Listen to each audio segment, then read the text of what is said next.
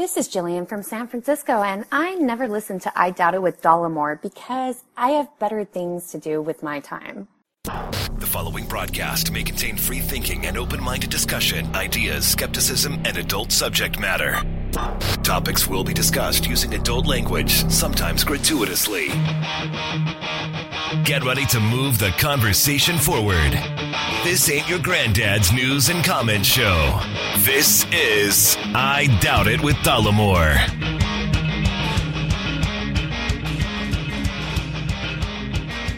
All right. Welcome to the big program, number 140 of I Doubt It with Dollemore. I am your host, Jesse Dollemore, and sitting across from me is the lovely, dedicated, and wonderful co-host of mine, Brittany Page. Program. It's the program. Okay. Yeah. And oddly enough, someone showed up on my doorstep today in studio in the palatial I Doubt It with Dollemore studios in lovely, beautiful Southern California is Dr. Ryan Bell. What's up, guys? I don't know why I'm doing the crazy DJ voice. I don't know either. I was hungry and I thought, I think I have friends that live around here, so I just knocked on the door. Right. Well, what's funny about that is Ryan didn't just show up. He did plan to show up.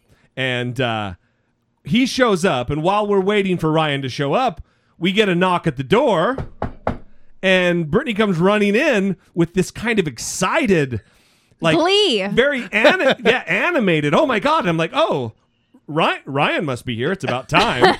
She was not that excited for my arrival. And I walk out, and holy shit! It couldn't have been planned or written any better. 2 Mormon missionaries. Yep. 1 white ginger and 1 black guy. Yep. Standing at the door, ready to convert me to the Holy Church of Joseph Smith. So we invited them in, of course. Of course, we invited them in. Offered them a glass of wine. Yeah, they did not consume any wine. Yeah. Well, thankfully, because I only have 3 or 4 bottles. I know, we need that. Yeah, no kidding. Well, Ryan, you're already a bottle and a half in. Right? I mean, I sent my request ahead.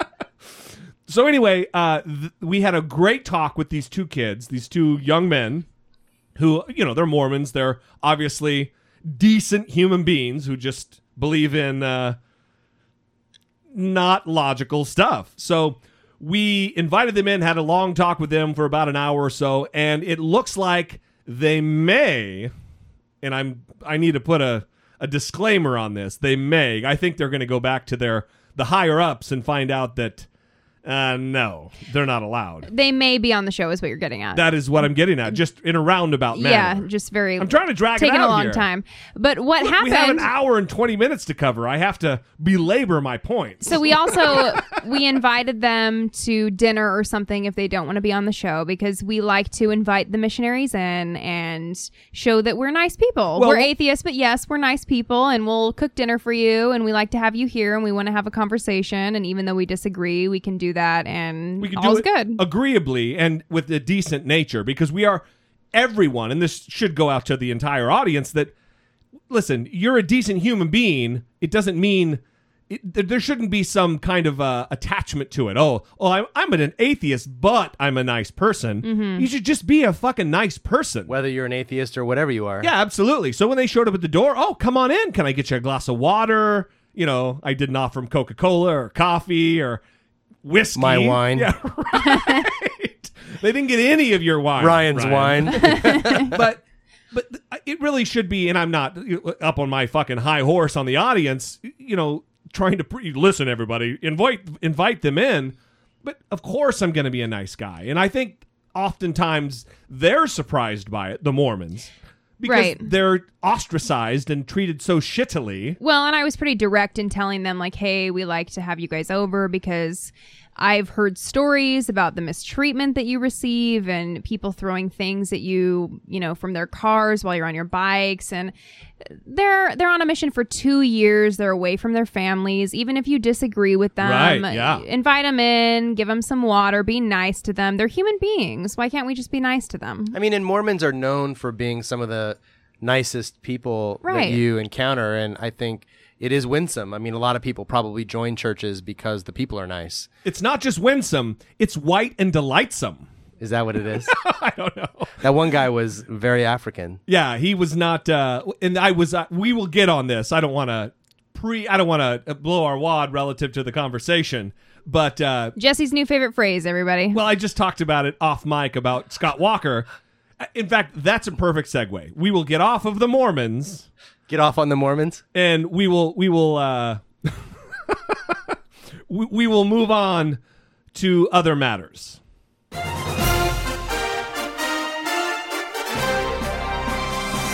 Dollemocracy 2016, facing down pessimistic politics with realistic optimism. It is a big day. It's always a big day. Goddamn. Listen, we say this every time, but every day that gets closer to the election in November of 2016, we get a little bit more aggressive relative to the candidates and the shit that they say and how many are entering the race. I think officially right now, there are 137 different candidates running for the presidential nomination within the Republican Party. Isn't that right? It's 16.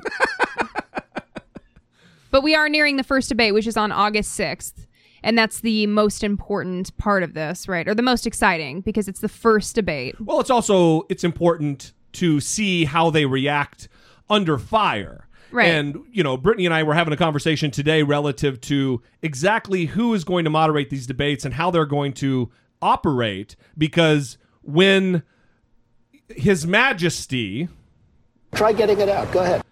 Donald Trump tries to come into this, and when he gets forced into answering questions, I really want to see how he acts under fire, because he's not going to be able to just launch these ignorant platitudes. He's going to have to answer questions. Right. Well, Megyn Kelly is going to be moderating the first debate with two other co-hosts. I think it's Brett Baer and someone else. So he's going to be having to deal with a female moderator. Right. Where he can't, and Megyn Kelly's not going to deal with someone saying, go ahead, get it out. Don't be naive. You're a very naive person. Or someone saying she's naive. Right.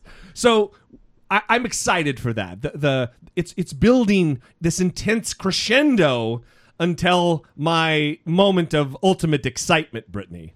Right. That's very orgasmic talk, but it's a big deal. Yes. I'm looking forward to it. So this week, Scott Walker on July 10th, maybe not Scott Walker, but someone employed by the Scott Walker campaign, inadvertently blew their wad announcement-wise and favorite released... phrase.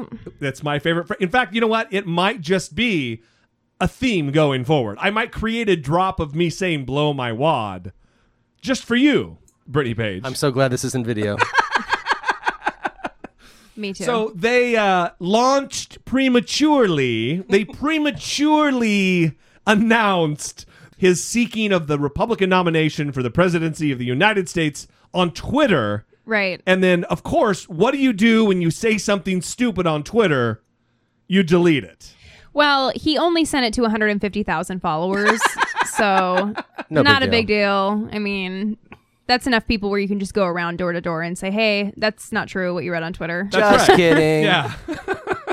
It's kind of like Jeb Bush, who said, I'm running for president, and then mid-sentence, back, that was my reverse sound effect. Very poor. Thank you. You see? I can't win, Ryan. Would you put up with this? Yeah, probably.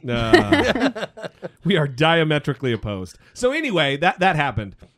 So Scott Walker is now officially in the race. He did formally announce in front of a crowd crying, we want Scott, we want Scott, we want Scott. So as we do with all the candidates, we would like to cover, and it's a beautiful moment because now Ryan Bell is in studio. We can actually have a little dialogue, because I know you and I have relative differences in politics. You voted for probably as many Republicans as I have in my life. No. No. I voted for Senior Bush. Oh, did you? The second time, which was the first time I was old enough to vote. That was mine too. That was the first time Clinton won. I was in Marine Corps boot camp when when he was elected. And I was a missionary in the Philippines, and I voted in absentia. Yeah, me too. And then watched Clinton win. You hear that, Brittany? He voted in absentia. I submitted an absentee ballot. Mm-hmm. See, that's what education does. Yes. Smart guy, dumb guy with the power of a microphone. Well, we're getting ready to talk about Scott Walker on the issues, and he's the only presidential candidate that does not have a college degree. That Did is you know? right. He did not have a college degree. That is correct. He is at least a semester from graduating from Marquette. He forgot to take his public speaking course or something. didn't finish his. I think it was probably his public policy course. Maybe his economics course. I think it was economics that he failed. Right.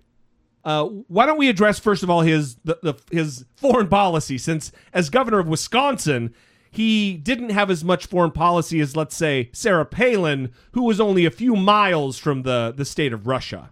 Right. So Mr. Walker has faulted President Obama for what he calls a lack of strategy in dealing with the Islamic State and said he would not rule out sending American ground troops to Syria to confront the group. Quote, "We're not going to wait until they bring the fight to us. We're going to bring the fight to them and fight on their soil," he said.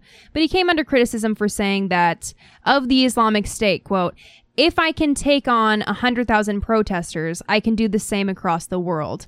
He has said he would cancel any deal the Obama administration makes with Iran to curtail its nuclear program. This drew a rebuke from Mr. Obama, who told Mr. Walker to bone up, using a phrase that I think he got from Jesse Dollemore, on foreign policy. Mr. Walker similarly takes issue with the president by saying he would provide arms to Ukraine to fight Russia-backed rebels in that country, and he opposes Mr. Obama's warming of ties with Cuba. So he is, to say the least, a hawkish candidate. Oh my word! Yeah, it's pretty bizarre. It makes W look like a peacenik. Yeah, absolutely. Here's the thing, and listen, I think everybody knows. One, I did serve in the United States Marine Corps. Jesse was a Marine, everybody. It is true. I don't know if I probably never mentioned it on the show before. We thank you for your service. Thank you, you, and you too, you as well, in the service of our Lord. Yeah, I didn't serve in the military. So here's my thing about this: is one, to outright discount the deal that we're making with Iran right now out of hand without knowing the details is short-sighted, because you're not a fucking psychic. You're not a prognosticator. You don't have some ability of cognition that the rest of it don't have.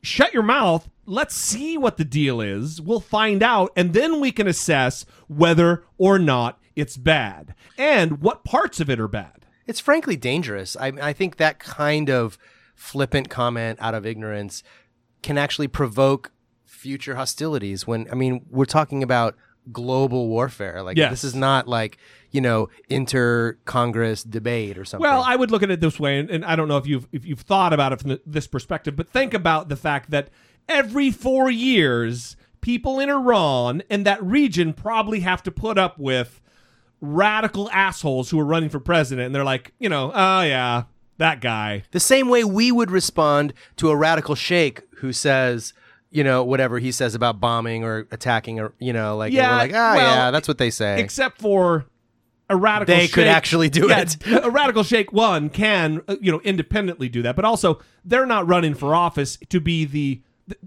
like an Ayatollah. He doesn't run. They just say we're the great Satan every fucking 5 minutes. So, but it is an odd thing. I bet you they're kind of accustomed to it. I bet you they're kind of desensitized to the fact that every 4 years, they're going to be these Pat Buchanan types, right. Although he was kind of more of an isolationist. But, these radical conservatives who are going to say, we're going to fucking turn it into a parking lot. They go crazy. Well, Pat Buchanan was the fringe, right? Yeah, for sure, fringe. Yeah.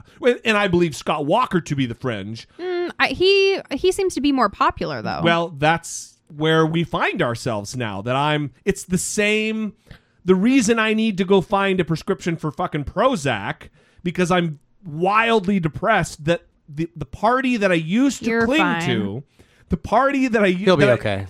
Yeah, well, fuck you guys. You know what? It's easy to say for people who are who are already enlightened on the winning side of history. Sorry, and I'm clinging, and some of this is tongue in cheek, audience. Alexander is happy though. Oh yeah, Alexander from Denmark right now he maybe has blown his wall.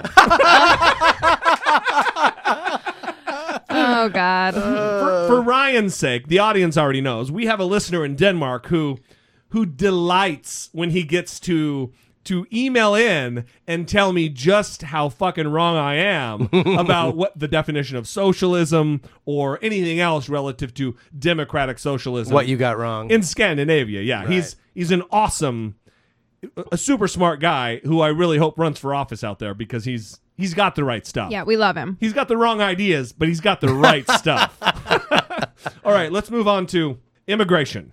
A pathway to citizenship makes sense, Mr. Walker used to say, but he has shifted his position recently. Of course. He now opposes citizenship for those in the country illegally and favors greater border security and enforcement of immigration laws, which has led critics to accuse him of changing his tune to attract more conservative voters in early nominating states like Iowa.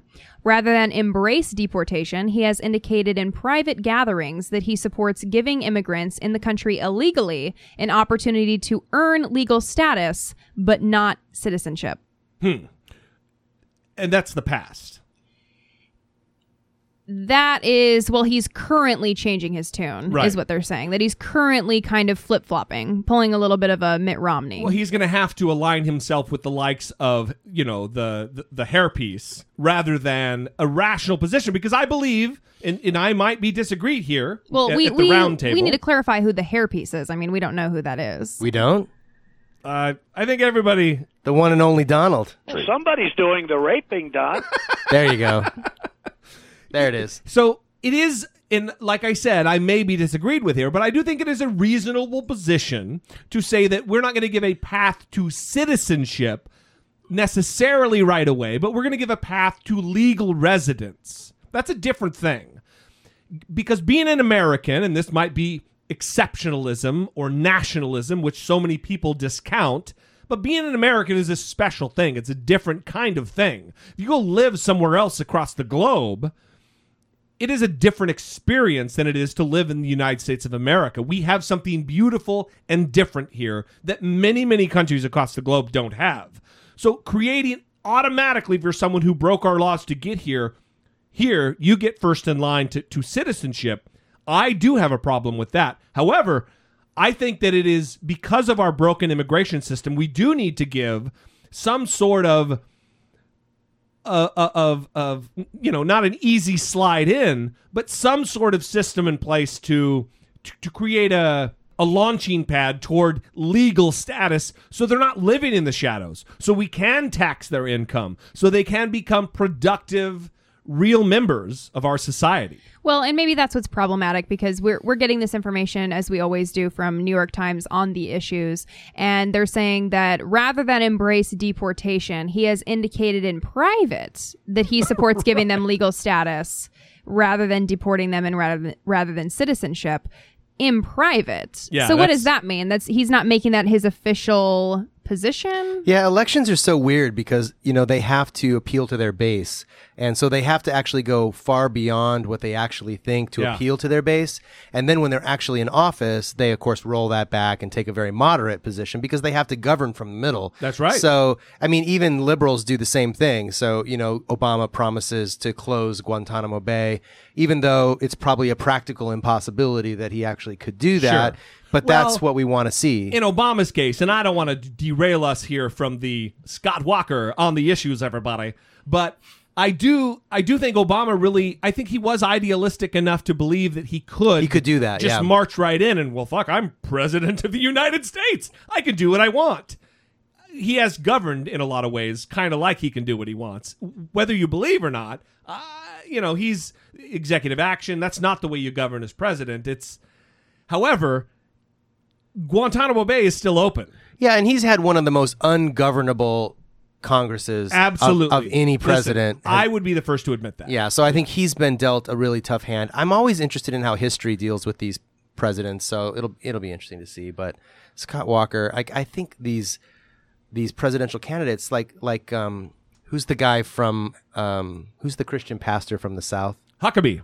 Mike Huckabee. Yeah, like this guy, like I can't believe anybody takes him seriously. I don't want to get us off of Scott Walker. Let's do this, Vaka. He's a whack job. He's more right now than maybe he's ever been, because now he's saying to ignore the ruling of the Supreme Court, right? Ignore the system of the rule of law that we have in this country. If anybody wants to institute a theocracy in America, yes, it would be Huckabee. Right. So we talked about the new kind of line within the Republican Party, which is you're not for or against same-sex marriage anymore. It's are you for or against a constitutional amendment to the SCOTUS decision? And so we did a breakdown of all the Republican presidential candidates and how they felt about whether or not they wanted to challenge the decision or not. And Mike Huckabee is at the top of those lists always, right, because he wants to challenge it. He's completely against it, and it's just insane. Here's the thing is, I used to, we've talked about it.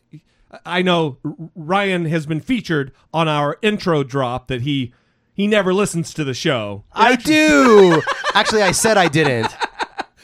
I think everybody knows. Ryan's super sensitive guy. It's okay. It's okay. So here's the deal. Here's the deal is we've talked at length about the fact that I've developed a litmus test for the candidates. And up until June 26th this year, my litmus test was if you are against gay marriage, fuck you. You don't get my vote. Right. And now I'm having to amend it because Obama was against gay marriage. Hillary was against gay marriage. On the record, all of them. I've got the clips. It's, yeah, for sure, all of them. So I've had to kind of amend my litmus test now, and it's in the process. It's not settled yet, but I'm coming around to, because now it really doesn't matter if you're against gay marriage. It's the law of the land. Now it's if you want to monkey with our precious Constitution over the issue of taking away someone's rights, because the Constitution is designed to protect rights. The Constitution's not designed to take away rights from people. If you want to monkey with that system, that hundreds of years old system, no, you don't get my vote. And I would admonish everyone, all of our listeners, to administer that same type of litmus test when they go to the voting booth. I mean, it's the tyranny of the majority that was trying to being protected against, from the very, very beginning, that democracy is great as far as it goes, but democracy by itself doesn't protect the minority. It leaves open the tyranny of the majority to trample all over any given minority group. And I think that's where the Bill of Rights and the Constitution come in to say every person has some inalienable rights, no matter if they're in the minority or not. That's why what we have is so beautiful and so perfect. Its imperfection really is the fact that it can be changed. It can be altered. It's imperfect, so we're going to let it grow and evolve with us. That is the ultimate perfection of it. We're getting bogged down here. I apologize. Let's move on. What are this guy's views on the environment? Mr. Walker has not taken a clear position. Why does the New York Times insist on calling everybody Mr.? Well, that's their editorial policy. I know. Listen, it's a very professional organization. Listen, we've gotten tweets on this. Everybody corrects me that, it's actually the formal way to do it. Once you stick to blah, blah, blah, blah. I don't fucking care. He's a governor. Call him Governor Walker. Dickhead Walker. Is that what you want to call him? They say Mr. Bush, Mrs. Clinton. She's Secretary Clinton. Okay. So Mr. Walker has not taken a clear position on climate change. He has proposed giving many of the powers of the Environmental Protection Agency to the states. As governor, he has proposed cutting funding for clean energy and for other environmental programs, and he has opposed, shocker, the Obama administration's efforts to reduce the carbon footprint of the nation's power generation sector. Here's the problem with a lot of that. One, the Environmental Protection Agency was founded, shocker everyone, by a Republican, by Richard Nixon. Oh, I didn't know that. Yeah. Here's the other thing, is that when Mississippi, a very poor state, doesn't have the money to fund statewide environmental protection, and the wind blows over to Alabama, and the bad air from Mississippi is poisoning the children of Alabama, you got a problem. So there is a necessity for a federal institution relative to the protection of our environment, the protection of our clean air, the protection of our clean water. It does matter. This is coming from a softening, but still self-proclaiming conservative individual. You just stole my punchline. I'm like, boy, we're getting to you, aren't we? You're becoming a liberal over there. Your people, damn liberal. They're very persuasive. Federalism from my conservative friend over here. Right. All right. Well, let's hear about my particular pet topic. Same-sex marriage. So this was Scott Walker's response to the SCOTUS decision. Quote, I believe this Supreme Court decision is a grave mistake. As a result of this decision... Brittany, hang on. Don't belittle the Your laugh? grave mistake that the Supreme Court just made relative to this important civil rights issue. It's a grave mistake. Millions and millions of Americans need to be subjugated, and they need to be discriminated against in a systemic manner. Don't laugh. To protect all of us. Oh, wait, I was laughing. As a result of this decision, this is Scott Walker talking, not me. Let's be clear. The only alternative left for the American people is to support an amendment to the U.S. Constitution to reaffirm the ability of the states to continue to define marriage. Now, wait. He's recently in the news. Today, he was in the news because this is what he had to say about the Boy Scouts' ban on gay leaders. Okay, are you ready for this? I don't know. He said Tuesday that the Boy Scouts of America should keep its blanket ban on openly gay leaders because the policy, quote, protected children and advanced Scout values. That's it, right? Protected children. How did it protect? Asserting that someone who is a homosexual has a proclivity to children is the same thing as saying, well, we need to keep all men out of Girl Scout units or all women completely disassociated from Boy Scout units. I mean, what if one of the Boy Scout leaders had 5 sexual partners the previous week? Right. No. Well, that's just, he's real manly, Ryan. I mean, that first guy's of all, got a sweet libido. First of all, nobody knows. Right. Like, nobody would even know that information. That's his private business. That's right. And if they did know, like, is that the kind of values you want your young men to have? Like, we could debate that, but that guy's okay. But if you were born attracted to the same sex, hey, fuck you. We got a big problem. Well, and that's the thing. This is talking about a blanket ban on openly gay leaders. He said that protected children. Oh, yeah. So if they're closeted, it's okay? It's okay. Just don't tell us. Well, that's exactly right. It's the Clinton administration, the Clinton core, of which I was a part. It's don't ask, don't tell, which is in itself just gross. It's gross. I wouldn't say racist. We're taking a card from Ben Affleck, but it's gross. That's gross. That's fucking gross. You listen, if you be who you're going to be, but you be quiet about it.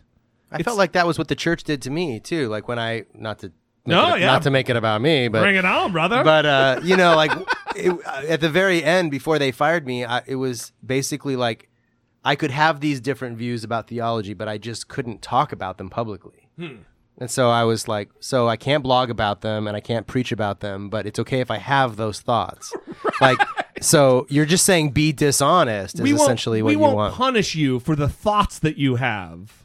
Yeah. We'll just leave that to the hereafter and let God do that. Right. Just be quiet about it. Like, that's what he does. Like my Huffington Post blog, they wanted me to take my name was okay, of course, because I am who I am, but they didn't want me to say that I was the pastor of the Hollywood Seventh-day Adventist Church. Right. Because that would implicate the rest of the... They said, your Huffington Post blog makes it seem like all Seventh-day Adventists have these views.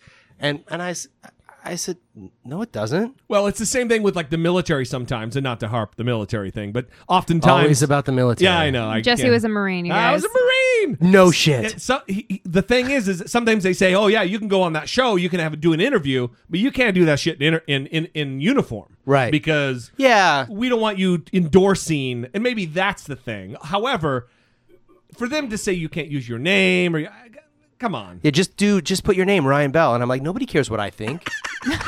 They only care what I think because I have a position of leadership in the community. Right. Just like nobody cares what you think. No one cares what I think. Are you kidding me? Jesus But Christ. you got this microphone, and now people care what you think. No, they still don't care. Now they care less. Yeah, less? Okay. All right. Goddamn, we're going to quit shitting on me, everybody.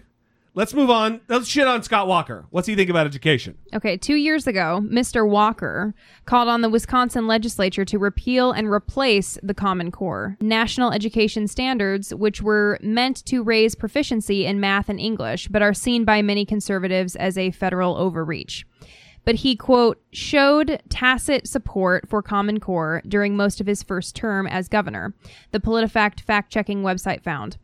Recently, Mr. Walker has moved to weaken tenure for professors in the University of Wisconsin system and to cut its funding. In his budget this year, he recommended changing the system's mission to, quote, meet the state's workforce needs, though he later backtracked on that language, calling it a drafting error.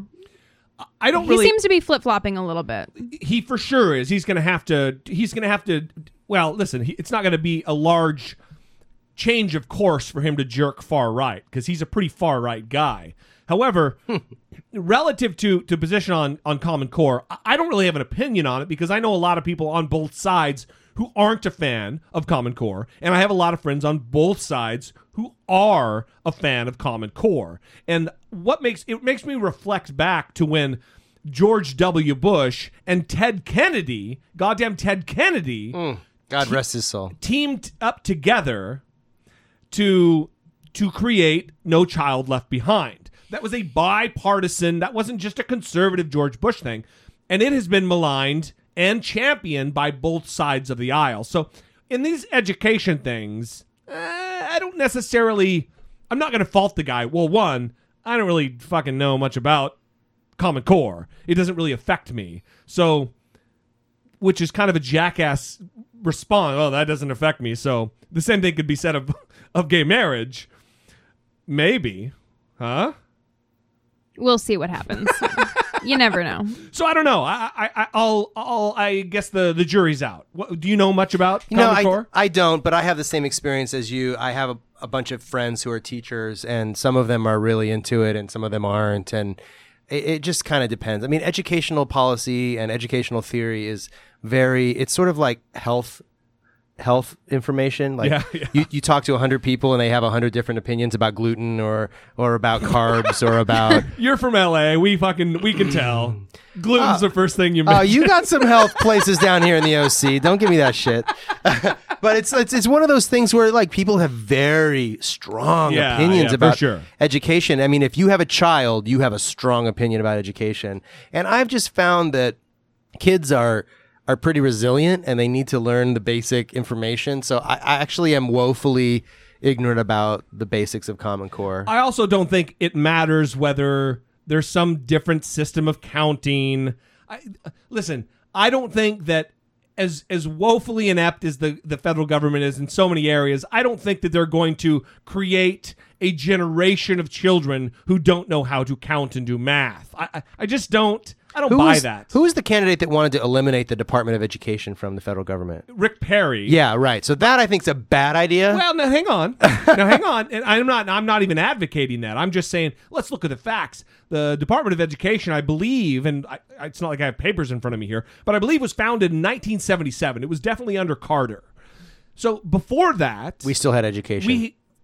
We sent people to the fucking moon who weren't under some federal Department of Education. Under the Constitution, which I happen to have a mild modicum of respect for, there is no calling for a federal institution to run education. If we see that we have a problem with it, then I think great. So I think that our lives would continue if we were to do away with that institution. It's not going to happen. I think we all know you don't take that massive a step and fire, 50,000 or 75,000 people from employment.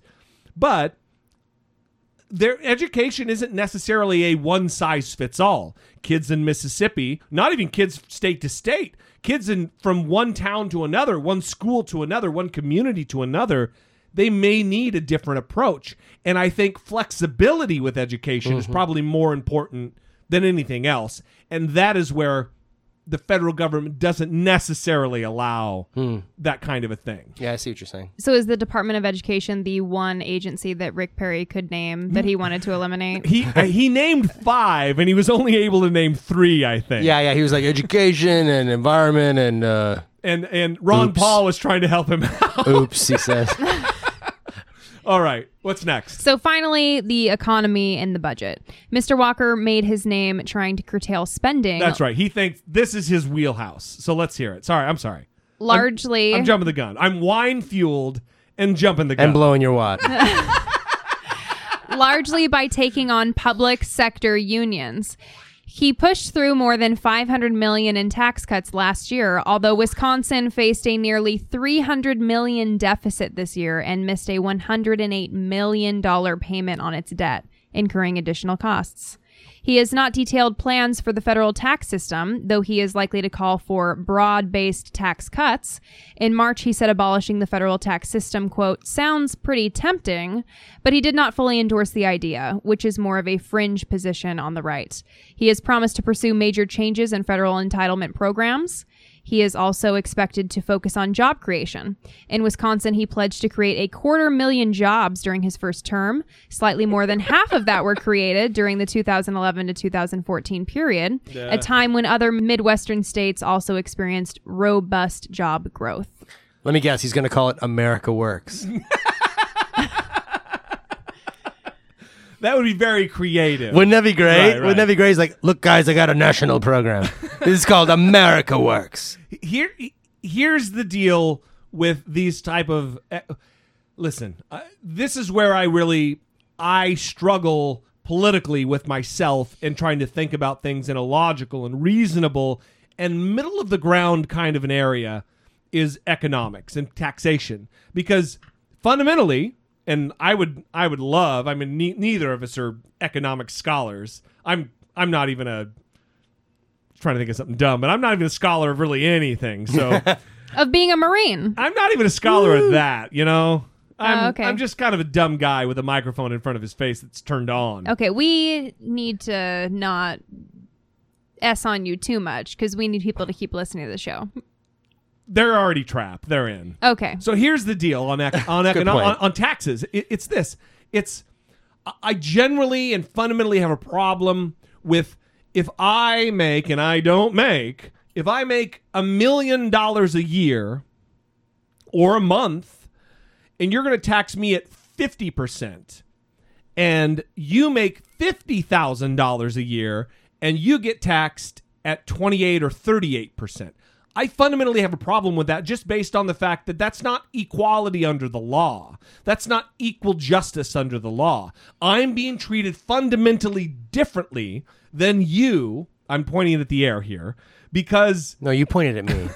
And I'm pissed off. I was for sure pointing at you. So I have a problem with that. Now, I've talked about on the show, I've had 2 different hour-long conversations with George Zimmer, the founder and former CEO of Men's Warehouse. I'm glad you didn't say George Zimmerman. No. That would probably end it in fisticuffs. or a gunshot wound. Or a gunfight. But George Zimmer, that's impressive, though. And he's a guy who is super progressive, super liberal. Really? Really believes he owes society more because he has the privilege of money. Where I would argue to him, and I have argued to him on multiple occasions, he's created more wealth in this society than I will ever have dreamed of doing in 10,000 lifetimes because he's employed thousands of people who also pay taxes. But that's really neither here nor there. That's maybe just toot my own horn because I've talked to George Zimmer a few times. Yes. Because, half the audience doesn't even know who fucking George Zimmer is. I guarantee it for their sake. I bought a few suits from Men's Warehouse. So the thing is I do believe it's fundamental inequality when one group is being taxed at a higher percentage rate. Because if you make $1 million and you tax them at 30%, you're still getting the same percentage from them. Now, I realize that there are a lot of people who just sit on their bank account and don't make money, and there needs to be ways to make that up. But I wonder if there weren't so many tax loopholes and deductions that if a flat tax which I assume is what you're saying, would make more sense. I would be more in favor of something like more fair. I mean, I think back, and again, I don't have the research in front of me either, but I think back to the, George Soros, was it George Soros who said that, his secretary paid a higher tax rate than he did. No, it's Warren Buffett. Warren Buffett, yeah, because he has all these deductions. George Soros is a terrible human being. Warren Buffett's a decent man. Yeah, I'm sorry to make that. And again, I don't know either of them personally, but either do I. You were talking to George Soros, I think, the other day with George Zimmer and Warren Buffett. All right, you guys were having coffee, and no, but I think that there are so many deductions and so many ways for the wealthy to shelter their income that it can sometimes end up that the middle class or the poor are paying a higher tax rate or like a functional tax rate than the wealthy. Again. So what I'm saying is, if you're going to flatten the tax, then it has to be a flat tax. It has to be for sure that you don't get to deduct your car and your vacation to Italy or whatever else. However, let's not cast aspersions as it's said. I don't know that those words have ever crossed my lips. I don't know what an aspersion is exactly. I just cast one. Okay. Here's the deal. It's the poor don't pay taxes. They may pay payroll taxes at the time. And sales tax and property tax. Right. Property tax. The poor don't own property, right? Yes, but listen, do you think the landlord pays the property tax out of the goodness of his heart? He passes the property tax on to the tenants. Right. Okay. So the tenants are paying a percentage of the owner's property tax. Just like the consumers, this is just, I'm baiting you here, but do it. Just like the consumer will pay for the additional in the minimum wage. Right. I mean, prices are going to go up. Right. Anyway, that was just kind of a backhanded fuck you kind of a thing. No, I felt it. So back to this is I just generally have a problem with the rich being taxed at a higher percentage rate. There needs to be a more fair taxation system in our country because the poor they're never going to really pay taxes. At the end of the year, they're not writing a check. At the end of the year, if anything, they're getting money back after they've paid payroll taxes. Mm-hmm. I made a mistake on the show one time. Sorry, Brittany. She's been trying to talk here for. We're bogarting. We're bogarting here. I made a mistake on the show one time, and actually, I think I may have been called out by Alexander. Just one time. No, only one. Just that one mistake. One time, I thought I'd made a mistake, and then I realized that I hadn't. Oh, okay. Wah, wah. So anyway, it was when Mitt Romney was talking about the poor in our country, and I made a off the cuff statement about the poor are golden. And Brittany immediately said, I want to correct. I think everybody knows you didn't mean they're golden. And I'm not saying the poor have it awesome in our country. Absolutely not. However, they are not weighted with the burden of taxation in our country. Sales tax, yes. Other types of taxes, yes. And the passing on of taxes from companies, corporations, their landlords, yes. But I'm talking about middle class and up who pay the lion's share of revenue from government. There needs to be some equality across the board. Okay, so before we move on, Are we going to move on? Are you sure? Well, yes, but this is the last thing that I want to address about Scott Walker, and I'm trying to give the listeners many weapons in their arsenal, right? Yeah, so that when they argue with people, they know a lot about Scott Walker and they can take people down. Anyway, here's the one thing you need to know: jackhole. Sorry, go ahead. No. Okay, so he sent out a fundraising email, okay? And this is what it said. It's very similar to what we talked about with Ben Carson on the last episode. He says, quote, "My relationship with God drives every major decision in my life." That's terrifying. Each day I pray and then take time to read from the Bible and from a devotional named Jesus Calling. As you can... A what? A devotional named Jesus Calling. All right. As you can imagine, the months leading up to my announcement that I would run for president of the United States were filled with a lot of prayer and soul searching. Of course they were. Here's why. Just like me before every show. I needed to be certain that running was God's calling, not just man's calling. I am certain this is God's plan for me, and I am humbled to be a candidate for the president of the United States. Humbled. Wow. But he's humbled, but God is making him do this. And God wants him to win. I heard that he said that he was committing to his followers that he was going to win. Oh, yeah. Well, here's the deal. Is Ben Carson also had the same conversation With God. with the same God. So God, he's two-timing somebody. You know what I mean? Or just undecided. He Yeah. might be one of the undecided That's voters. right. God is a fucking fence rider in this case because Well, there is 18 months yet till the election or so. So, I mean, God has a little time to sort this out. Is it the black guy or is it the white? Maybe he's just hedging his bets. Yeah, no, I mean, God really needs to pull the trigger here soon. Soon. Wait, pull the trigger. That I would mean- indicate he's a gun owner, right? No. I don't mean that. I mean, that was a metaphor. All right. Well, we will move on from that. That's maybe the longest. That was maybe the longest on the issues of any candidate we've done, and maybe it's because we have three people in the studio. Well, Ryan has a lot of good stuff to say. Of course he does. I haven't said that much, have I? It's been the wine. You got talkative. I got talkative. Did I get I talkative? host a fucking podcast. I better be talkative. It would not be a great podcast if it was fucking crickets for an hour and 20 minutes, Ryan. And then Scott Walker. No, that's NPR. Hey, I like NPR. I do too. I listen to a lot of NPR podcasts. There you go. I don't want to step on any toes who might want to hire me on for a job. You know what I Right. mean? Although this whole thing, and I'm pointing at my face, it's not really NPR material. Well, luckily it's radio, so they don't care what you look like. All right. We're going to move on. Last episode, I don't know why I say last week every time. We've done 2 shows per week for 140 episodes, and I still say last week. Although, it was last week because it was Sunday when we did the And show. every time I speak, I say this morning because I was a pastor for so long. It's always morning. Whenever I'm talking, it's morning. So last time on the show, we talked about Donald Trump, and I gave kind of an ad hoc apology to the audience that I got swept up in the Donald Trump jackassery. And the problem with that is that now going forward, I feel embarrassed about covering Trump, but now we have a legitimate reason to do so. Right. In a nationwide survey, Trump leads at 17%, while Jeb Bush is in second at 14%. And they are the only double-digit candidates.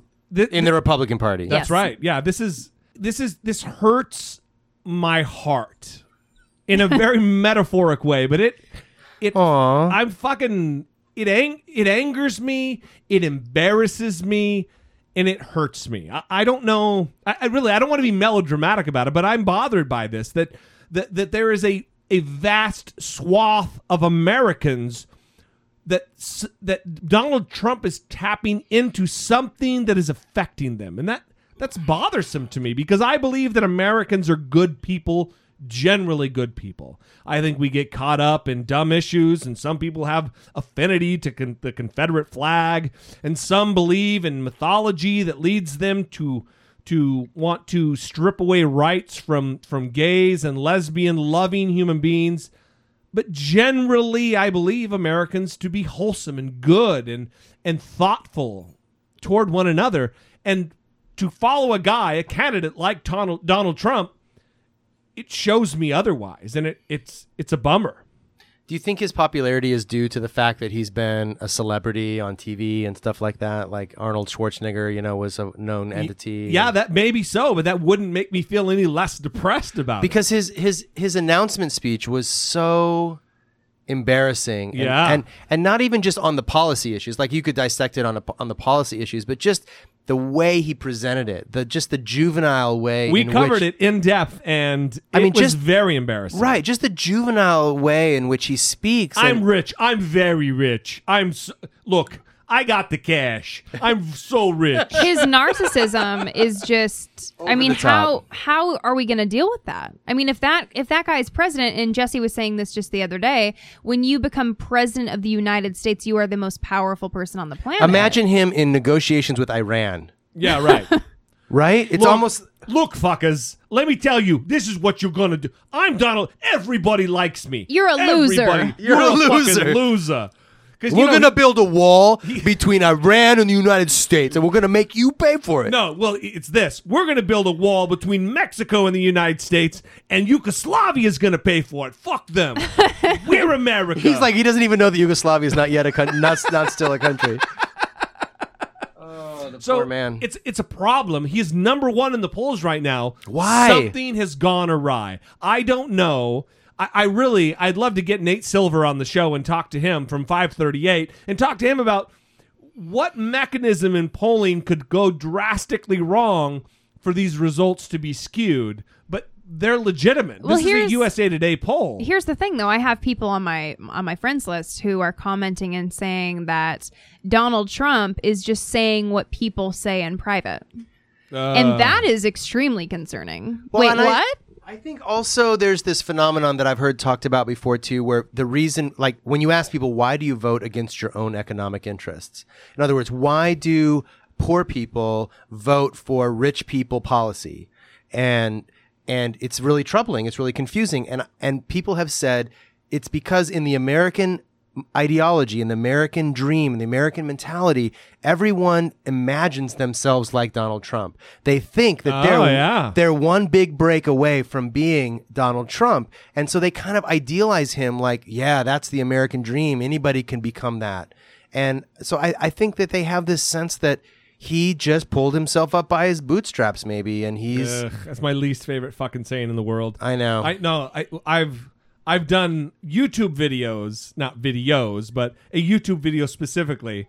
I don't know that I've ever talked about my YouTube channel, by the way, Brittany. You have not. In the span of 140 shows, let's talk about it. Ryan Bell just led me into talking about my YouTube channel. Let's brag about your YouTube channel. All right, well, let's do this. By the way, we haven't mentioned the number of the show, 657-464-7609. That is where you call. That is where you communicate with the show. If you want to leave a fewer than 3-minute voicemail, that is where you would do that. Also, I talked about last episode about subscribing to the show rather than listening online, although I love the traffic on the website. It's beautiful.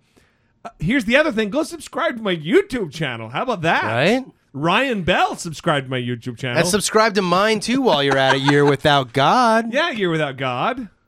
That's what we're here for, Ryan's promotion. We are definitely... He's been... This whole time, he's like, geez, what in the fuck is going on? Are we going to talk about me soon? Talking about Donald Trump. God. Anyway, so... I'm running for president, by the way. Oh.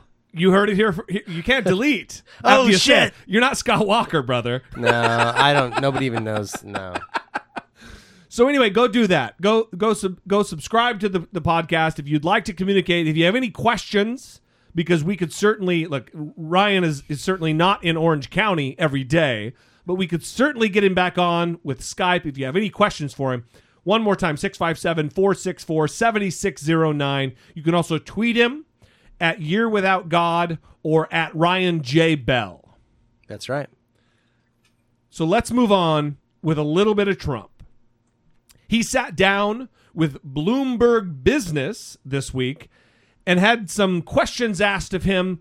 And it's very odd to me because it seems as though he's kind of changing the method with which he deals with the media. It's like he hired a professional actual campaign consultant because he's dealing with the media in a far different way. And if you're a regular listener to the show and you've listened to the clips we've played in the past, you'll see just how different he's acting. I want to start by talking about the Pope. There's a big debate in the Republican Party now about what role things he says should play.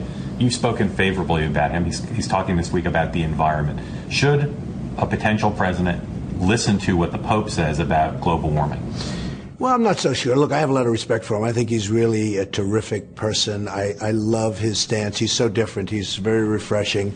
But I think you want to listen to science. You want to listen maybe to your own gut, maybe your own experience. I'm not sure you have to necessarily listen to the Pope as to the environment. It was a little bit of an unusual situation. No, I wouldn't say so. Do you agree with the point, the position he's taking, which is that the Earth is getting warmer?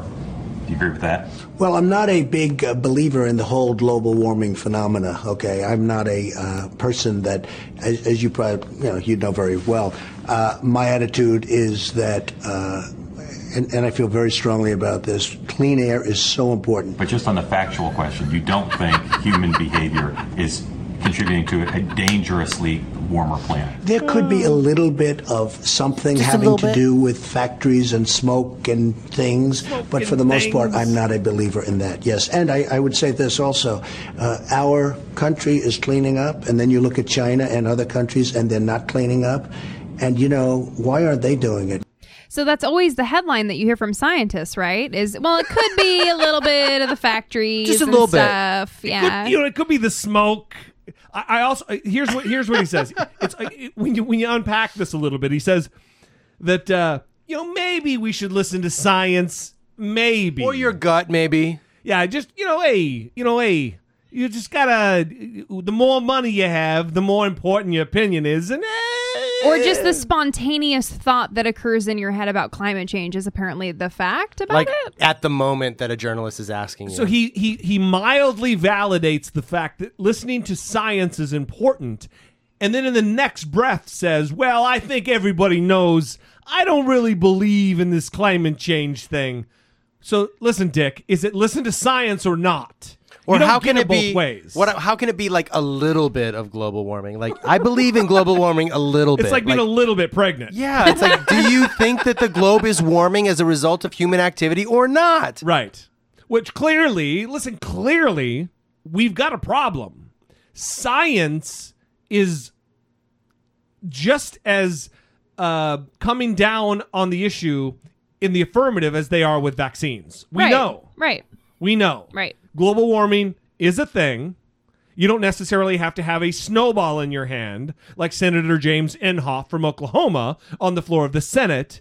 We know that global warming is happening. Well, and this is the disappointing thing about the Republican presidential candidates, which is there's not a lot of talk of, well, what is the scientific consensus? We should align ourselves with the scientific consensus. I mean, that would be a great answer from Donald Trump. Sure. That would make me think, oh, yeah, 17% is supporting him. Okay, yeah, well, he supports the scientific consensus. No, I'm still confused. I don't know what's going on. Right.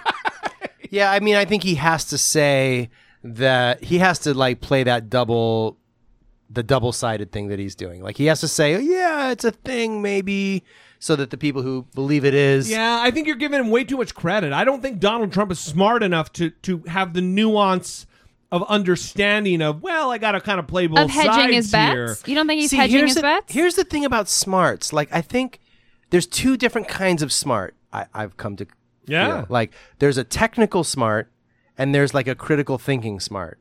And some people have... Which one does he have then? So I think that he is technically smart because nobody that's not somewhat technically smart can make the fortune that he's done. No, I wouldn't say he's like a dumb guy. Like, he's not like ignorant of all things. Like, well, he wrote The Art of the Deal. Right, there you the go. Number one business book of all time. The number one business. And he was a star of a celebrity reality show. So anyway, he is. This is like Ben Carson. Let's take another example. Super smart, of course. A guy that's obviously incredibly more than any other human being alive on the planet capable of a certain kind of neurosurgery. To take absolutely nothing away from that incredible ability, he's not the world's best critical thinker. Yeah. No, and so it's like there's a kind of a scientific... great way to put it. There's a scientific smart, and then there's like a liberal arts smart. You know what I'm saying? There's I would rely upon liberal arts smart. Yeah, I mean, I think you can Maybe learn... that's because I am more of a liberal arts smart. And I am too, you know? And so I encounter this a lot with doctors who are clearly, like, I've known many physicians, personal friends who have, you know, anybody that can get through medical school is a unique human being. Like, it's an incredible accomplishment. But yet, that does not make you a philosopher. It does not make you capable of analyzing different viewpoints and adjudicating between them and coming up with an insightful opinion. Maybe that's why guys like Sam Harris are such an awesome hybrid, because they have neuroscience graduate degrees and they also have a deep philosophy. That was a weird deep philosophy background. Well, yeah, also, or like Daniel Dennett is the same kind of thing. Yeah. Also less appealing to the masses, I think, because it's so difficult for the masses to grasp that intelligence. Multifaceted. Right. So Donald Trump is appealing because he has this type of intelligence. When you hear Sam Harris's podcast and he's talking about all these very large issues and he's speaking in a way that's highly intelligent, people are kind of, oh, what's going on here? I'm having a difficult time. He attracts one or the other. So if it's someone who is super analytical or one of the two smarts, they're going to be turned off by the other side of him. Well, this is what I always say about evolution. Like, evolution is not intuitive. Like when you look at me or I look at you, I think, how did you just, well, maybe you, but like Brittany, for example, how did Brittany evolve from a simple bacteria? Ryan Bell, everybody. Like it seems unlikely, right? Yeah. So I look at, or like everybody talks about the eyeball, like how it can be. It's just not Christians intuitive. talk about the eyeball. Right. That's the Christian go-to. Right. To refute evolution. But Well, the doesn't. eyeball is so crazy, everybody. Oh my God. But if the cheese in your fridge molds, then how could an eyeball evolve? And so it's not intuitive until you actually learn about the science. Right. Well, science is. It would listen. If science was super intuitive, you wouldn't need insane amounts of research, right? And freakishly smart people like Einstein and Stephen Hawking and Lawrence Krauss and these types who are big brains. I would be able to do science if it was intuitive. Because I'm... Case in point. Right, that's exactly right. Well, we just talked about the NPR report on the recent article that came out in Cognition, I think was the journal, where they determined... The journal Cognition, that's right. What was the difference between people who believe in evolution and people who don't believe in evolution. And they determined that it was the style of thinking, the analytic style versus the intuitive style. So people who cling to that intuitive style are clinging to their cultural tradition, what they've always been told. That's awesome that he just... Seriously. Right, yeah. I'm sitting here like, wait, what? I was trying to get Jesse's attention. Of course, he's ignoring me. So, yeah. I'm just staring glowingly at Ryan. Hey, baby. All right. God damn it. We're not going to... Let's not belabor. Sorry. I really ruined your podcast by showing up here tonight. I'm so sorry. No, the Mormons... I'll shut up. The Mormons ruined the podcast. No. They threw you off your game, Ryan. Usually you're super funny and affable, and you were just very stodgy, and you didn't talk a lot. No. Yeah. I'm very disappointed. So let's talk about me now. Let's talk about you. Last week in San Antonio, Texas, some organizational meeting happened within the Seventh-day Adventist Church. And it was a grouping of international leaders within the church. And they determined by vote that women would not be extended official ordination under the denomination. This leads us to exactly why Ryan Bell is sitting in the aforementioned palatial world headquarters of I Doubt It with Dollemore, because former pastor, we probably didn't mention this at the top of the show because I was so excited about having Mormons in my house. Ryan Bell, Dr. Ryan Bell, former pastor of the Hollywood Seventh-day Adventist Church. For 20 years, you were a pastor, right? That's right. 19 years. He's here with us to talk about that exact happening and how, listen, I put a call out on Twitter and we got some messages and we got some emails through the website and through our email address, idoubtit@dollemore.com. But I also went to Reddit, to the atheism Reddit, and I posted... Okay, so we can talk about this a little bit, though, because it was reported in many media outlets. That actually makes way more sense than what I was getting ready to do. So like Washington Post and stuff. Yes, exactly the article I'm going to read. Go ahead, Brittany. I'm sorry. So Seventh-day Adventists audience, I'm sorry. Voted Wednesday that individual regions of the 18 million member Protestant denomination cannot choose to ordain female ministers. Although the vote at a major conference was one of the most watched in years by the denomination, its specific purpose and impact were not immediately clear.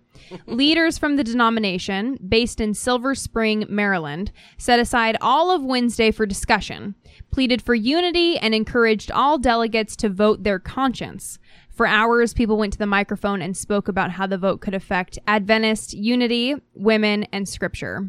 Because apparently it takes hours to discuss the issue of ordaining women. Well, so here's the deal. When Brittany appropriately interrupted me, is I put this on Facebook, a call to ask for questions, and we're gonna kind of bifurcate this issue, because I want to talk about the fact that a major religion, no surprise to many probably, is continuing to, I don't know if subjugate is a hard enough word, or an appropriate word, or too tough a word, but a religion is excluding half of the population who have minds, who can think, who are responsible, who are faithful, who are devoted. They're excluding them from ordination. So I went to, well, the other side of it, the bifurcation, Ryan, would be atheism. That I'm an atheist and Brittany is an atheist, and I think you've come out as, not come out, but you've let it be known that you no longer have belief in a Judeo-Christian based monotheist. No, I'm an atheist. Let's just say I'm an atheist. You don't have to dance around it. Thank you for I'm making helping. that easy for him. God damn. He was working, though. I can't get any love. No love. No, we love you. These fucking people. So I went to the atheism Reddit, and I posted this. I said, former Seventh-day Adventist pastor Ryan Bell from A Year Without God will be on the podcast I Doubt It with Dollemore on their Wednesday midweek show about the latest announcement that the Seventh-day Adventist Church will continue to refuse to ordain women into the ministry. If you'd like to join the conversation, blah, blah, blah, blah, blah. Well, the first comment was, the irony is that their sect was founded in part by a woman, Ellen G. White, who wrote several Seventh-day Adventist books. Several. And then Hundreds. And then he says, I assume it's a he, just because he's being a dick. As an atheist, I'm not sure why this is an atheist issue. Sounds more like a Seventh-day Adventist issue. And then one more comment that I want to talk about, and then we can unleash the hounds. This guy says, or unleash the Ryan Bell. The hound. That's right. Singular. He says, and I'm assuming it's a he because he's acting like a dick. And only he's have dicks. Well, yeah. So does the Catholic Church. What's your point? And here's my thing, and this really kind of goes out to the atheists and the agnostics or the non-believers in our audience. I talk about this quote all the time that's misattributed to Edmund Burke. That's, the only thing necessary for the triumph of evil is for good men to do nothing. The only thing necessary for bad things to happen and to continue to happen is if good people do nothing. And this is one of those cases that we need to speak up, because if this faith, the Seventh-day Adventists, get more progressive, it's better for all of us as a collective society and a collective community for them to do so. I mean, am I wrong? Am I wrong there? No, I mean, I think, yeah, I mean, the issue is really complicated, but at the base, my concern was that progressive Seventh-day Adventists, people that I still consider to be my friends from when I was a pastor. You were one of them. I was one of them, and I am frustrated by the way in which progressive Seventh-day Adventists are not standing up and protesting in a way that's more than just words, to say we're going to break with this this sort of worldwide church edict. So if let me go back a couple of steps. Yeah, please. And just sort of like explain what's going on here. That is why you're here. Right. So the issue before this general conference, which is the worldwide, every 5 years the church gets together somewhere in the world, and delegates from all over the world come, and make decisions about things for the whole church. So that's every 5 years. So for each 5 years, going back to the 90s, like to 1990, the church has been debating this issue of whether women can be ordained. So the issue went a long time ago. The issue went from can the church ordain women to can each worldwide division make up their own mind about ordaining women? Because the issue, it became quite clear that it was cultures in Africa and South America primarily that were more traditional, less progressive, and actually the church membership has grown in those areas of the world such that the voting bloc in South America and then the global South, let's say, is much stronger voting bloc than in North America in the global North. Within the church. Within the church. Sure. So the progressives in the North want to see equality, and many of my friends, I mean, even some conservative Seventh-day Adventists that I know personally, in fact, former bosses of mine who I consider to be very conservative Adventists, very dyed-in-the-wool Seventh-day Adventists, want to see women ordained. They employ many women, and they feel badly about the situation that they're in. The church has been led in a voting way by the delegates in the global South. So the solution, the political solution, was to say, why not let the divisions in the North vote for themselves whether they want to ordain women? Africa doesn't have to ordain women. South America doesn't have to ordain women if they don't want to, but let North America ordain women if they want to.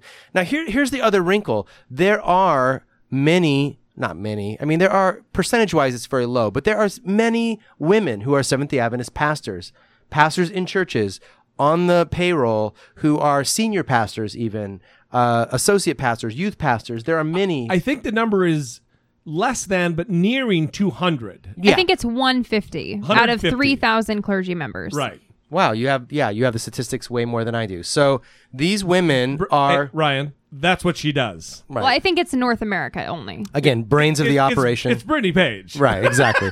The Brittany Page Show, everyone. Thank you. So these women are equal in terms of their ability to act as clergy in the Seventh-day Adventist Church. So here's where the limitation comes in.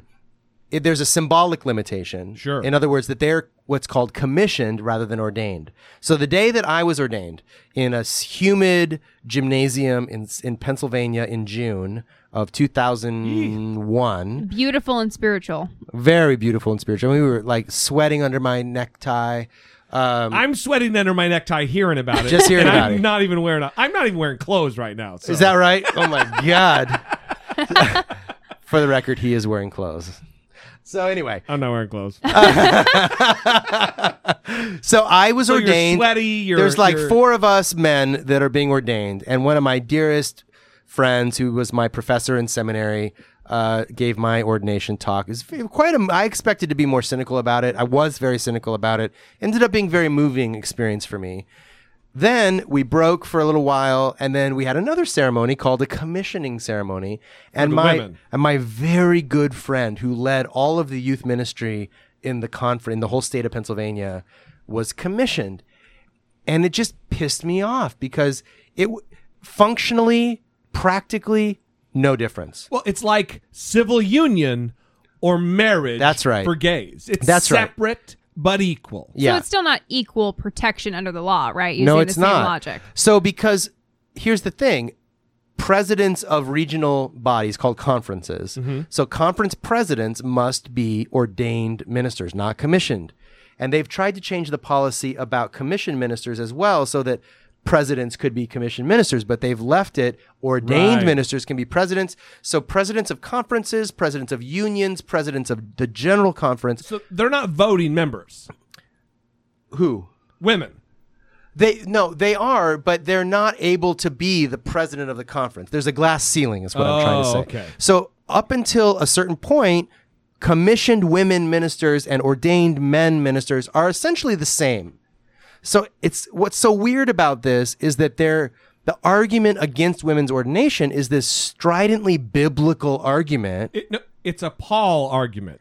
It's a Paul argument. It's for those of you who aren't quite as a bibliophile as myself, or to a larger degree, Dr. Ryan Bell, Paul talks about women keeping their fucking mouths shut and their heads covered, and they will have no authority over a man. It's Quote unquote. Well, it's in fucking mouth shut. Ephesians chapter, no. It's in Timothy. I think 2 Timothy, is it not? Or 1 Timothy? It's one of the Timothys. It's one of the Timothys. But here's what makes it complicated for the Seventh-day Adventist Church, right? Is that Ellen White is one of the founders of the faith. That's a woman. I know it says in all these articles that I've read that she's one of the founders. She's founder. Like the Joseph Smith of the Seventh-day Adventists. That's right. That's a perfect analogy. And evidently she was described in documents from her lifetime as ordained. Yes. She has been ordained. There is an ordination certificate for Ellen White that's been redacted, and some people say that it was not official, and some people say it was. And here's the other thing. In the late 1800s, early 1900s, she became increasingly critical of the General Conference leadership. All men. Why? Because there were about two or three of them that had control over the worldwide church. And it was a time in which the church was exploding with growth. And Ellen White said, look, we need a broader based leadership structure to account for all this diversity. It's not fair for 2 or 3 men to be in charge of all these decisions. And she kept writing these letters to the General Conference president saying, you're abusing your authority, you're abusing your power, you need to flatten this structure. And as a result, they sent her to Australia. Wow. And you can imagine, like, Australia today, amazing place. Australia, no cell phones. Right. Australia in 1900, still like recovering from being a prison colony, essentially. Yeah. Right. So they essentially exile Ellen White to Australia. So Ellen White, being the wilting flower that she is, started a seminary, a food service company, a college, several churches. This is Ellen White. Yeah, she's getting it done. Right. And Loma Linda, which is not too far from here. Right. Was when it was nothing but a gigantic orange grove. She said, God wants us to build a hospital here. To this day, the Adventist Loma Linda University Medical Center, one of the leading there's radio commercials all the time. Right, and there's a proton accelerator cancer treatment center there. Yeah. It's like leading the world in cancer treatment. This was Ellen White's vision, to build this hospital in the middle of an orange grove, and the men around her were like, Ellen, this is nowhere. This is the middle of an orange grove. What are you talking about? She says, no, this is the place. This is where we need to do this. So she was, much to my colleagues' chagrin many times, I said, look, Ellen White was a proto-feminist. She was a woman way before her time who was like, look, you guys, move over. You guys are going to, argue about whatever. We need to build a sanitarium here. We need to build a medical facility here. And she was sidelined consistently by the men who did not want to hear what she had to say. Well, and evidently to the point that Ryan is making, that is continuing, right? So the question before the delegates was, is it acceptable for division executive communities, as they deem it appropriate in their territories, to make provision for the ordination of women to the gospel ministry? And the vote was 1,381 no and 977 yes. So there's clearly a deep divide. It's like 60-40. Yeah. Roughly. Yeah, right. But that's a deep divide. It's not 90-10. Right. There's a deep divide within Seventh-day Adventism. Right. Is that how to say it? Seventh-day Adventism? Adventistism? Sure, yeah. The emphasis can go on any syllable that you like. That's right, yeah.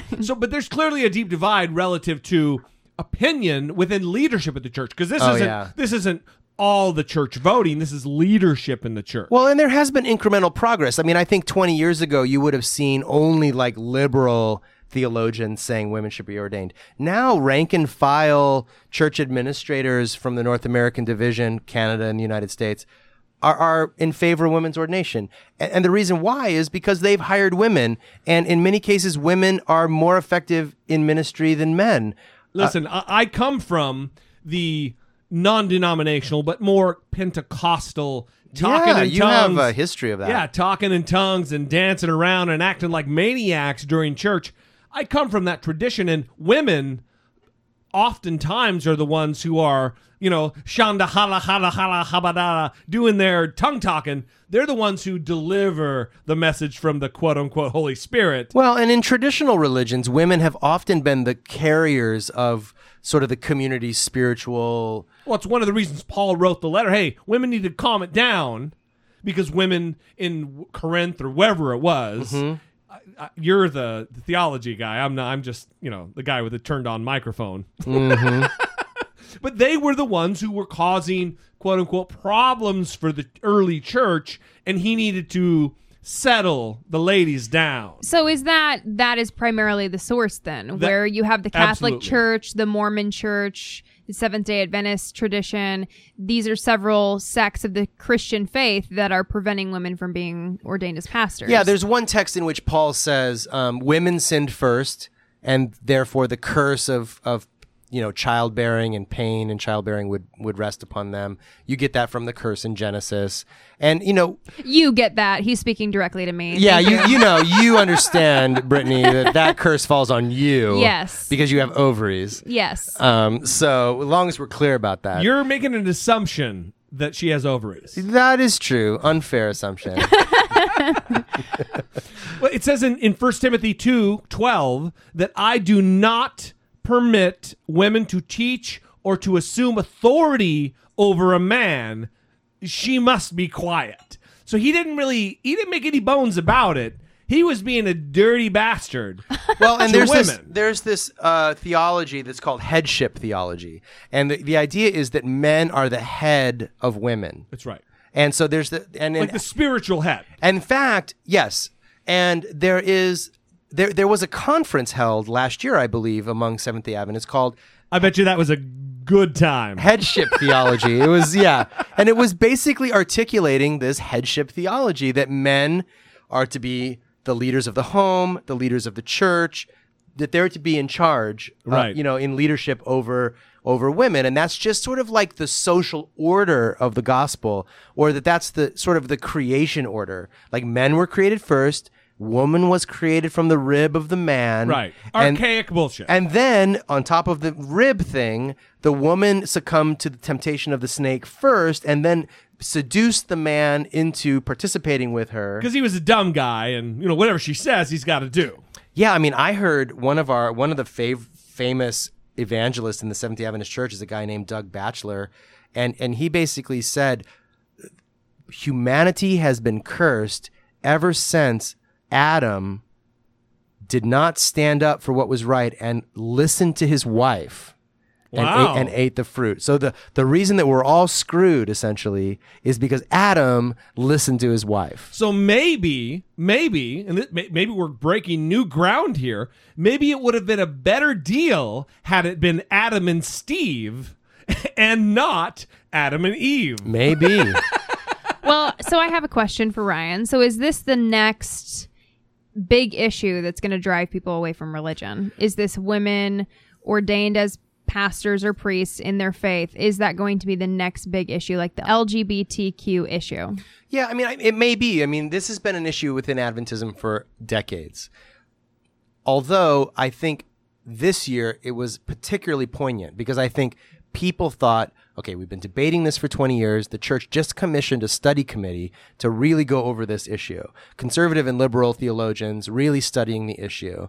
And because it's been voted down so many times and we've had so much opportunity to really investigate this subject, that maybe this was the year that it was going to pass. And so I think the defeat of this motion was more devastating, especially for my generation, Generation X and younger Adventists than ever before. I had 3 or 4, 5 people contact me through various social media or email or whatever to say to me personally, I don't know why I'm telling you this. I feel like I need to tell someone, but today that's it. I'm not an Adventist anymore. Wow. And again, that's anecdotal evidence. It's 5 people out of 1.1 million. Was it women and men? It was mostly women. Although to be fair, there are men who are just as frustrated. When you say mostly women, and I'm pinning you They're down all here, women. It was actually. all women. It was all women. Yeah, the people who. Yeah, but you know what? Half of Adventists are Well, over half the human population is Right. women. So that is a good cross section of what's going on. Right. And my frustration, and on social media, Facebook and Twitter, my thing was why I was goading the progressives. I felt like that was my role. Because here's the thing. The Adventist theology is no truer if it's preached by a woman than if it's preached by a man. Absolutely. So I'm not saying that the church needs women preachers and that will somehow make a difference in the world. I don't think it makes a difference in the world. But it does reveal a deep patriarchy in the church that I think progressives need to wake up and notice. So I said on social media, when are the progressives going to say enough is enough and either create a separate church structure that's separate from the general conference or leave the church altogether? But people keep saying, like, I'm going to stay and make change from within, and I did that too. I was like trying to create change from within, and I did the best I could until I couldn't do it anymore. And then I realized I'm not really going to change because 90% of the church, I'm just pulling a number out of the air, but the church is what it is. I fundamentally think the Seventh-day Adventist Church, the Pentecostal Church, the Southern Baptist Church, pick one. It's Right. fundamentally what it is. And there are always going to be reformers, and it makes incremental progress. Maybe by 2050, they'll be ordaining women. But by then, who cares? Because the Supreme Court just voted on same-sex marriage. No kidding. So we are changing at a rapid pace as a society. So I said, one of my things was like, look, so say, for example, the General Conference voted yes on the motion that the divisions of the world church could make their own decision about women's ordination. Let's say that happened.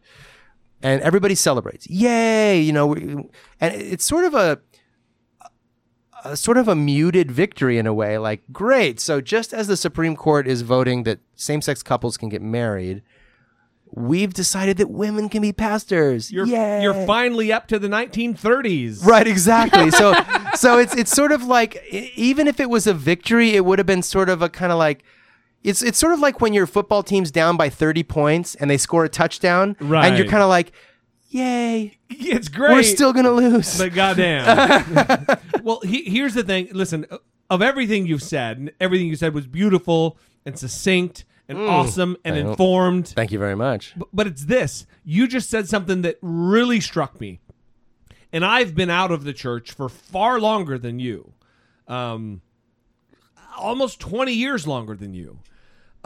What you said was that the gospel of Jesus Christ and the message of the sermons and the message of the church is no different whether it's preached from a man, from a penis, or a vagina. It's the same thing. Right. That is an awesome point that I've never heard. Maybe I'm just not listening to the right people, but that's a beautiful thing that, listen, I'm an atheist, so it doesn't really matter to me, like those assholes on Reddit said. Right. But it does matter for the people who are still in the faith. It doesn't matter whether a woman's preaching it. She can still preach truth, your truth. You know what I mean? Mm-hmm. Well, you said it. Of course, you know what I mean. What my interest is this. What I want to do is put a spotlight on it. I want to turn a spotlight on what's happened. I don't think the gospel is no truer, like I said, whether a man preaches it or a woman preaches it. But let's all together notice the patriarchy that's at the root of Christianity. Let's all just notice that for a minute and say, what's that about? And is it defeatable? And, maybe, Episcopalians and other liberal Christians, Methodists, and Presbyterians, say Lutherans and Presbyterians have moved past that years and years and years ago. So yes, it is possible that Christians can move past this, gender divide. But I would argue that even in those denominations, there's a preference for male pastors. And I remember a time when I was a pastor, there was a female pastor in our conference, and the president of the conference had a hard time finding a church for her to serve in because the congregation itself didn't want a female pastor. But the reason that they don't, at the heart of that reason is the fact that Paul said, shut your mouth, keep your head covered, and don't talk. If you have a question about what was said in church, ask your husband at home. Go ask your husband later. At home, yeah. Of course. So at the root of Christianity, and I didn't want to get into all of this, but at the root of it, it's a sexist, terrible, misogynistic, ethos. I mean, I think Paul is reflecting the culture of his day, and we can evolve past that, but people have a very prescribed view of the Bible, that the Bible is true, what Paul said. So for example, on gay marriage or on just gayness in general, I eventually came to the point as a pastor, while I was still a pastor, and I said, look, Paul's wrong about this. Yeah. Paul's just wrong about this. Paul was limited in his view. Now, if Paul magically appeared in 2015, I think Paul was probably a pretty smart guy. Gay. And if and possibly gay. And if he was here today, he would probably endorse same-sex marriage. No, but come he was on. No, I think he might. Listen, with the science and with the the awareness benefit- is what you're we saying. only have so much time on the show. But let me say this, that there is something that we talk about on the show all the time called a truth wiener. There was a study done where men who are aggressively homophobic, they have the most reaction to homosexual pornography. Via their penis was something Right. that was put on their They penis. attach a mechanism to their wiener. Scientifically. No, Yes. this is a study. We've talked about it a lot on the show. Brittany she'll email you the details. I'm sort of, just so the listeners know, I'm just involuntarily crossing my legs. So they attach whatever mechanism that measures the rise or fall of the blood flow, and measures the erection. right, Right. and then they the degree of erection. and then they let them. They don't let them. They force them to watch homosexual and normal porn. After measuring their homophobic attitudes. So why don't you explain the study? Wow. Well, you're explaining Okay, it. So so- that those that had the most homophobic attitudes responded most to homosexual porn via their penis. Responded most, Right. most Which you can't deny that. Right, business. so that's why we responded- call it a responded truth most wiener. positively, which Right. which indicate, and this is within our first. And you can't, the penis never lies. You goddamn it, Ryan. This is what I say. The wiener don't lie. And so there's a saying on the show talking about a truth wiener that these guys like Brian Fisher, these people like Kevin Swanson, these weirdos who are so anti-homosexual that they're truth wieners to me. Because if you were to hook them up to whatever machine that is, their wiener don't lie. I think that they doth protest too much. Too much. You know too what much. I mean? There was a guy in Congress not too long ago who was a champion of a bill against child pornography, and he was found out that he was, it's just it's like that all the time. Mark Foley. His name's Mark Foley. Yeah. That guy. And then there's also Larry Craig from Idaho, my home state, Brittany's home state, who toe-tapping Minnesota airport. And who's the pastor from Colorado Springs? Same thing. I can see his face. Haggard. Ted Ted Haggard. Haggard. Yes. He's looking a little haggard. I know all of the homo haters. So one thing before we move on, I want to say though, because we got to move on. Go ahead. This will be it because Okay. we got to end. Okay, this is the last topic. Yeah. And I'm special enough to take it. Okay, Yes, so you are. So what I'm most interested in about this though is how it's going to impact, specifically millennials who are going away from religion, becoming more secular. in droves. And so after the SCOTUS decision, for example, the Mormon Church gave its first ever donation to the LGBTQ community center in Salt Lake City. Wow. Yeah, they gave a donation after the SCOTUS decision, which Jesse and I have talked about because in 1978, right, they had the revelation that blacks could be ordained Right. into the priesthood. The prophet, of course, has the bat phone to God on his desk. well, Absolutely. in 1978, it's a little late for that to happen, but that's okay. So 1878 was a little late relative to a religious organization. Let's just wink at that for the moment. right. But so the Mormon Church, after the SCOTUS decision, is giving a donation to an LGBT community center. I mean, that's huge, right? So Yeah, we the kind of week feel after. like it's maybe laying the foundation for there to be another revelation coming up soon, maybe That would be within the smart. next decade of them accepting the LGBTQ community into their church. Now, with this decision, obviously it's driving people away. Is that going to motivate people to continue to leave their religion, and then that's going to change the culture within the Seventh-day Adventist Church? Or is this going to take much more time? Will it be like the LDS Church? They're going to change pretty rapidly, or... I kind of think that the Seventh-day Adventist Church is really married to this idea of the remnant. So for them, What do you mean the remnant? Right. So the remnant, you think about like if you go shopping for a carpet remnant, it's not the big bolt of carpet that was created by the manufacturer. It's the leftover little piece that might work fine for your hallway. Mm-hmm. And so the remnant is the leftover, the small part that's saved out of the whole. And so Adventists have this remnant theology, which is to say there are all these Christians, but the Adventist church is the remnant, the chosen, the small chosen people who have the truth. And so in a way, the smaller they get, the more fulfilling their prophecy is. So as people leave the church for various reasons, basically what the message is that those that weren't really truly faithful have left and the true faithful ones have stayed. Wow. And so I think it's a kind of a self-fulfilling prophecy. It's almost Calvinist. They can justify their declining numbers by saying those that left were not really with us in the first place, or the straw man kind of thing that I get all the time, like, oh, he was never really truly a believer. So I'm not sure that they really want. Someone suggested to me that the powers that be that orchestrated all of this thing about the women's ordination movement was that they suggested that they knew that people would leave the church after this decision and they're fine with it.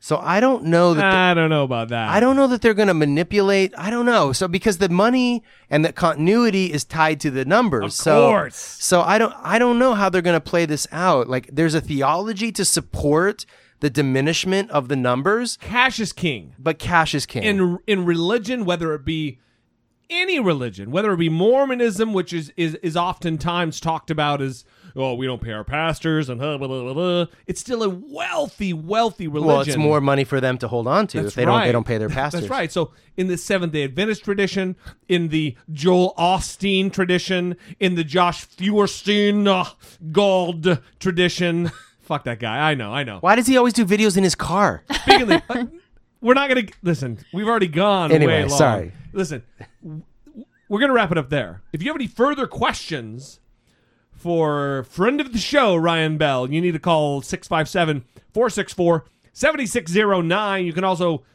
email idoubted@dollemore.com. Go like the Facebook page. His information. Yeah, so the Facebook page, Year Without God Film, or just Year Without God. Oh, that's your blog. My blog is yearwithoutgod.com, and the Facebook page for Year Without God is just facebook.com/yearwithoutgod. Awesome. So go contact him if you have questions with him. He is seriously a stalwart individual. I don't often try to get people on the show who are fly by night and I'm not sure of their opinions. This is a guy who's been on the show many, many times, who I admire, I respect, I love. I want to see good things because he has good things to say. So that's going to be it. As always, we love you for listening. We appreciate you. Twice a week, it is a big deal. We put out more content than any podcast I know who's not like a daily. And we have a loyal audience. That's me, toot my own horn.